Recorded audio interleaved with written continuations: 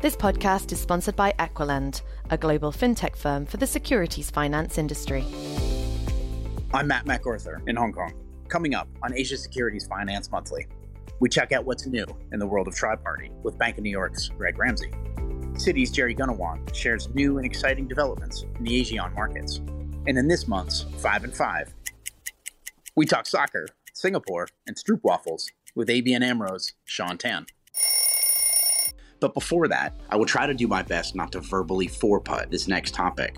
I'm an educated man, but I must confess, I know nothing about tri-party. But thankfully, we have a resident expert to help enlighten us. We are happy to have with us today, Greg Ramsey, Bank of New York, here in Hong Kong. Welcome, Greg. Good morning, Matt. Thanks for having me here. You come highly recommended from some of the best securities finance traders that I know, so no pressure. Let's fire up some neurons here. Would you please give us a 20-second elevator pitch to help explain what exactly tri-party is? So tri-party is a centralized platform which enables you to manage your secured financing and margin collateral requirements at scale. It offers ability to post collateral across 36 markets for cash borrowing, typically repo, securities lending, or margin, mostly initial margin for uncleared margin rules. With this global connectivity, it really enables you to mobilize quickly, optimize across your assets, and reduce a number of risks which could exist bilaterally, such as counterparty, operational, and settlement. Now help me with some blind spots that I have. APAC has a web of regulatory hurdles, which can often limit or change standard securities finance collateral. But there does seem to be a hint of change in the air. What's new in the tri-party world? Yes, I think that's part of working in APAC, which makes it so exciting, is the myriad of regulatory regimes, which can often lead to opportunities. I'm sure in the securities finance space, that's what you see as well. What we've seen in terms of collateral is a significant amount of change over the last 12 to 24 months. Whether that's new markets being supported, such as Bond Connect collateral, we've also seen a number of announcements and changes from regulators following a significant amount of advocacy. For example, earlier on this year, Korea has made a number of changes within that market space, which will ease the use of collateral or how participants can receive it, such as a removal of the investment registration certificate, as well as a removal from tax, increasing utilization of KTBs. As well as that, within Taiwan, you may have seen a number of months ago a change from the regulators which will allow the use of collateral within that marketplace, which is really exciting. There's still more to go, but directionally, I think it shows the intent within capital markets in APAC. Lastly, more recently, you've seen in Philippines that they're looking to expand the use of collateral. And in China, rules have been made around the futures draft law, which, although will not allow use of collateral, directionally show where the marketplace is going. So a massively exciting time to be in Asia Pacific. And I think there's going to be more and more change, which will be positive for both securities finance as well as collateral. And how do you see the use of tri-party expanding in APAC, especially for regional participants? Yes, I think the last 18 to 24 months has seen continued growth in APAC from regional participants. That's driven from a number of factors. I think firstly, uncleared margin rules meant there was a requirement from some of the buy side as well as regional participants to have to post collateral for uncleared margin rules in an initial margin. What we've generally seen on the back of those participants utilizing tri-party is they understand the numerous benefits that it can bring, and therefore have been looking to utilize it for raising cash, for securities lending transactions, and expanding and diversifying what they're doing. I think secondly, events early in the year have highlighted the need for diversification globally. And so we've seen a number of our clients look to expand their relationships, and many of them have looked to regional participants in order to post collateral and expand what they do. I think lastly, what we've seen is a number of local securities firms who are lending out transactions and perhaps limited what they can do bilaterally have looked to tri-party so they can increase limits and increase the activity we're doing. So again, from both a regulatory perspective and from a client perspective, APAC really is starting to become a really exciting region, and it really is a growth story. What are the main benefits you see within more regional counterparties starting to use tri-party? I think there are a number of benefits with more regional counterparties starting to use tri-party. Firstly, as you mentioned, risk. And there's three areas to talk about from risk perspective. Firstly, mitigating counterparties' risk. The ability to adjust haircuts in your collateral schedules change collateral in a very nimble fashion for exclusions, as well as the ability to operate in an efficient and fast manner. What we've seen in the last few months, speed matters. So the ability to perform collateral allocations, make decisions on your financing trades has never been more important. Second, in relation to risk, is increased transparency. Tri-party allows you to provide comprehensive reporting and real-time monitoring of your collateral positions. It also allows parties to have better visibility into their exposure to identify risks or any discrepancies. The third part from a risk perspective is operational efficiencies. Tri-party allows all this to take place in an automated fashion. The next key area in terms of benefits from regional counterparties is global connectivity and trading opportunities that will represent. This allows them to connect to their global counterparties and diversify who and how they trade. The last point I'd like to talk in this area is really growth in regional markets. As more regional players look to finance these assets in these markets, it's going to increase liquidity within the space. And so I think there are a huge number of benefits we see with the addition of regional counterparties. Let's open Pandora's box for a second. How can a tri-party agent help a collateral provider/receiver to optimize collateral from a cheapest to deliver/receive perspective? Yeah, a very topical point of conversation. And I think tri-party agents have a number of tools to support and enable this, depending on sophistication. For example, we have simple tools which can allow a counterparty to select in very minute detail what they see as cheapest to deliver, right through how their cost of funding ladder exists. We also have much more complex set of tools, which we call enhanced continuous portfolio optimization, so ECPO, which effectively uses APIs to allow you to decide at a trade level and at a security level which assets should go where. Now, that has been a game changer for a number of our sophisticated clients by allowing them to understand and provide additional information to us to optimize their assets, allowing them to manage NSFR, LCR, and other liquidity or capital metrics very easily.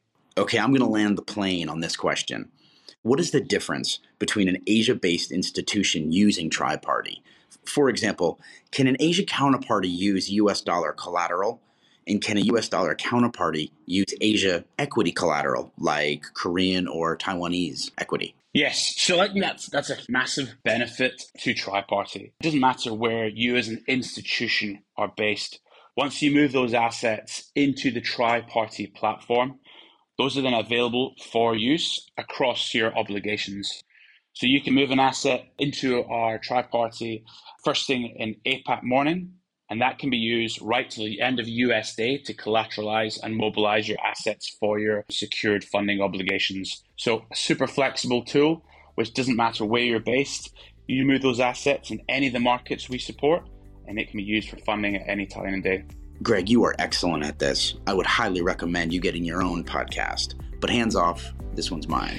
Thanks, Matt. I really appreciate you having me here, and it's great to talk. Our next guest is a market veteran with not only years of trading desk experience, but he's currently on the product development side. Jerry Gunawan from Citibank here in Hong Kong. Welcome, Jerry. Matt, thanks for having me on the podcast. Absolutely. Now, how is PASLA actively working to help expand in the ASEAN markets? Well, first of all, it's good to see that PASLA are actively engaging with all the ASEAN markets. We have a working group within PASLA that meets regularly to discuss how we can further improve the SBL market within the ASEAN countries and work along with the regulators. Recently, we met or spoke with the stock exchange and regulators during the ASEAN trips. We met with Bursa Malaysia, Singapore Stock Exchange, ID Clear Indonesia, as well as the Philippine Stock Exchange.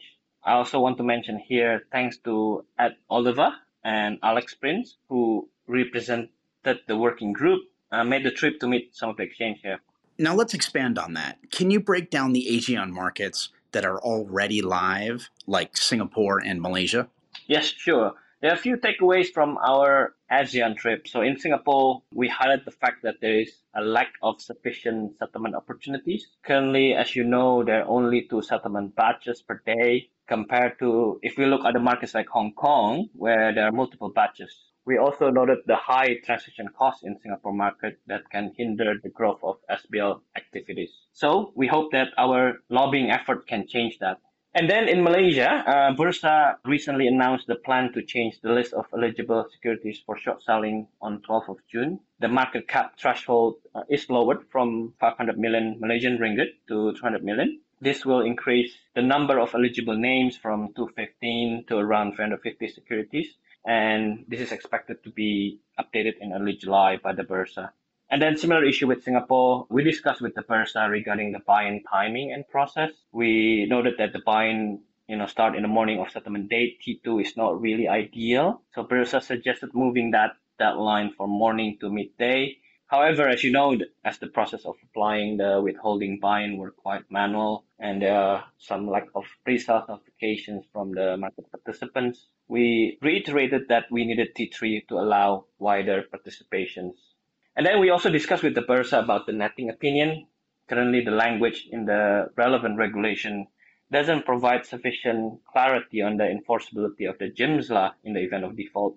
So at the moment, PASLA is working with ISLA and as well as the local legal firms to further look into this and then coordinate with the Bursa as needed if changes required to the regulations.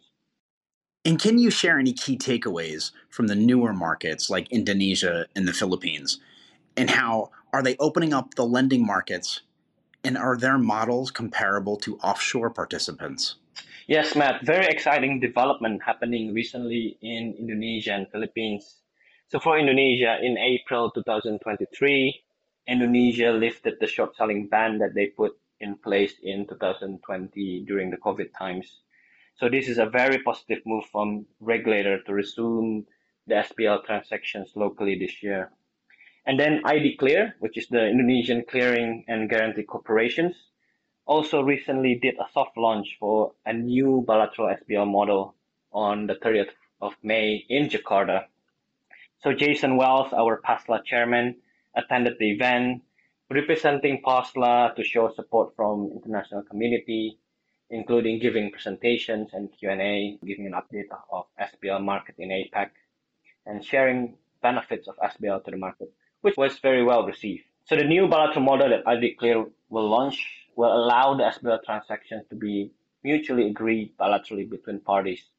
This is an addition to the existing model where ID Clear acts as CCP for both sides. However, the new bilateral model is still lacking ability to accept collateral offshore, which, as you know, one of the key requirements for offshore participants. But having said that, ID Clear have come a long way to get to this point. They have been working on developing the SBL market for so many years. Yeah, this is very positive move and definitely going into the right directions. So we as PASLA committed to work alongside with ID Clear to support further development of SBL market. And then lastly, I want to mention in Philippines, the Philippine Stock Exchange recently issued a memorandum approving the use of offshore collateral in SBL transactions involving at least one foreign party. This is effective as of 24th May.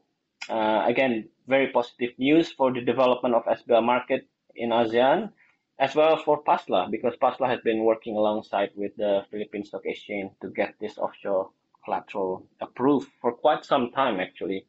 So it's good to see some result here.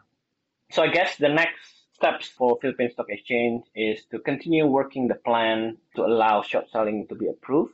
And secondly, to get the JIMSLA with Philippine addendum to be approved as recognized legal agreement from the regulator and tax perspective. I know that Indonesia is close to your heart, you being Indonesian and all. Maybe we can leverage you and try and get ID Clear in Indonesia on the next podcast. They are members of PASLA. Okay, let's take one last bite of the apple here. What are the benefits or the impact of the aforementioned initiatives to the securities finance market? Yeah, some of the challenges mentioned previously really have created an environment where market participants might be reluctant to lend or borrow their share fully. This is probably due to the increased risk of facing punitive buy-in charges, high transaction costs, as well as operational issues. So what PASLA is trying to do here is to leverage existing market conditions that already exist and works very well in some of other markets that are more established in APAC. So our goal is to continue working along with the regulators in ASEAN to move closer to international standards, hoping that will improve efficiency, attract more participants, opening up new market, adding to liquidity, and of course, increase activity and revenue generation. Jerry, that was very comprehensive. I certainly hope that the ASEAN markets can grow like Taiwan, for example, has in the past few years. Thanks again. Thank you, Matt. It's been a pleasure. And now with another 5 and 5 segment, basically the vanity part of our program. In prior podcasts, we've spoken to recent joiners to the securities finance world in both Japan and Hong Kong. Now we migrate down to Singapore to welcome in Sean Tan, ABN AMRO. Welcome, Sean. Thank you. Hi, Matt. All right, let's start the clock ticking. Tell the audience a bit about Singapore. All that I know is that I think gum is still illegal down there. Yes, that's right, Matt. It's still illegal over here. I would say that Singapore is a humid place with great food and warm people, with incredible skyscrapers such as the Marina Bay Sands, the Gardens by the Bay, as well as Esplanade. I'm sure all the audiences will be able to recognize the buildings. On top of that, it has glorious greenery and reliable public transport. And anyone coming here got to try the famous food in Singapore. One would be the famous chili crabs that is popular across Singaporeans that can be found across all the neighborhoods in Singapore. The second dish would be bak kut teh. Third would be chicken rice and our famous signature cocktail drink, the Singapore Sling. And fun fact about Singapore is that Singapore made racing history as the world's first ever Formula One night race in 2008. Now you work for a Dutch bank, ABN AMRO. Tell us what's the most Dutchy thing you've ever experienced. I would say the most Dutchy thing that I've ever experienced is that the Dutch people are really hardworking. They walk the talk. There's a really good mix of culture over here at ABN. And their favorite drink or beer would be a bottle of Heineken, because wherever there are gatherings, they will order Heineken, as well as their favorite dessert would be eating stroopwafels. This is a very famous Dutch sweet dessert. Imagine you met your favorite soccer player while on a plane. What would you say to him? Oh, my favorite soccer player would be Cristiano Ronaldo, because I've been watching him since young. And what's more, he started his career in Manchester United. I watched him develop from a young teenager boy to the GOAT now, the greatest of all time. So if I see him on the plane, I would definitely walk up to him to get a selfie and as well as an autograph. And if time permits, I will ask him like how he became so good, what's his diet like, what's his favorite sports car, watches, etc. You know, all the guy stuff. And to add on, I'm a huge Manchester United fan since I was a little boy. And although they have not been so good compared to Man City, but hopefully this manager, he's able to bring back the glory days of Sir Alex Ferguson. And right now, I have faith in him because he has been doing a good job over this past year, and long may he continue. There is a famous securities finance trader who will remain nameless, but he was based in Hong Kong, and he once sat on first class next to a famous A-lister all the way from LA to Tokyo. And at the end of the flight, this famous A-lister leans over and says, "You've been calling me the wrong name for 5,000 miles. I'm Kanye, not Jay-Z." So just a little advice, make sure you don't get your superstars confused. Moving on. Securities finance is still one of the last relationship businesses. Can you give me an example of how you use relationships in your day-to-day trading? Sure. So part of our job involves showing the best rates to clients, telling them the market color of a particular stock or particular industry.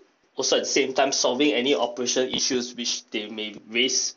For example, sometimes they don't get the stock that they want, the rate is too high. So my job is to make sure that they are happy with ABN services by working through all the difficulties with them and also advising them on the rates and whether can we do it cheaper for them. On top of that, I believe it's also essential to maintain good relations with my colleagues, because a happy workplace will definitely make things more efficient and everyone can work towards the same goals, which is essential to a company as well.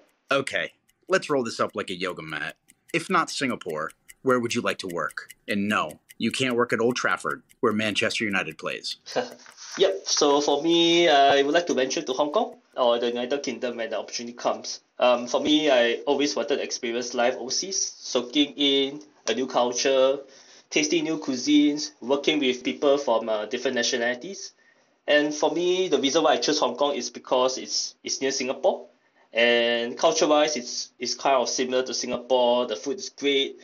At the same time, Hong Kong is also near China, Macau, so perhaps on weekends I can head there for a relaxation trip.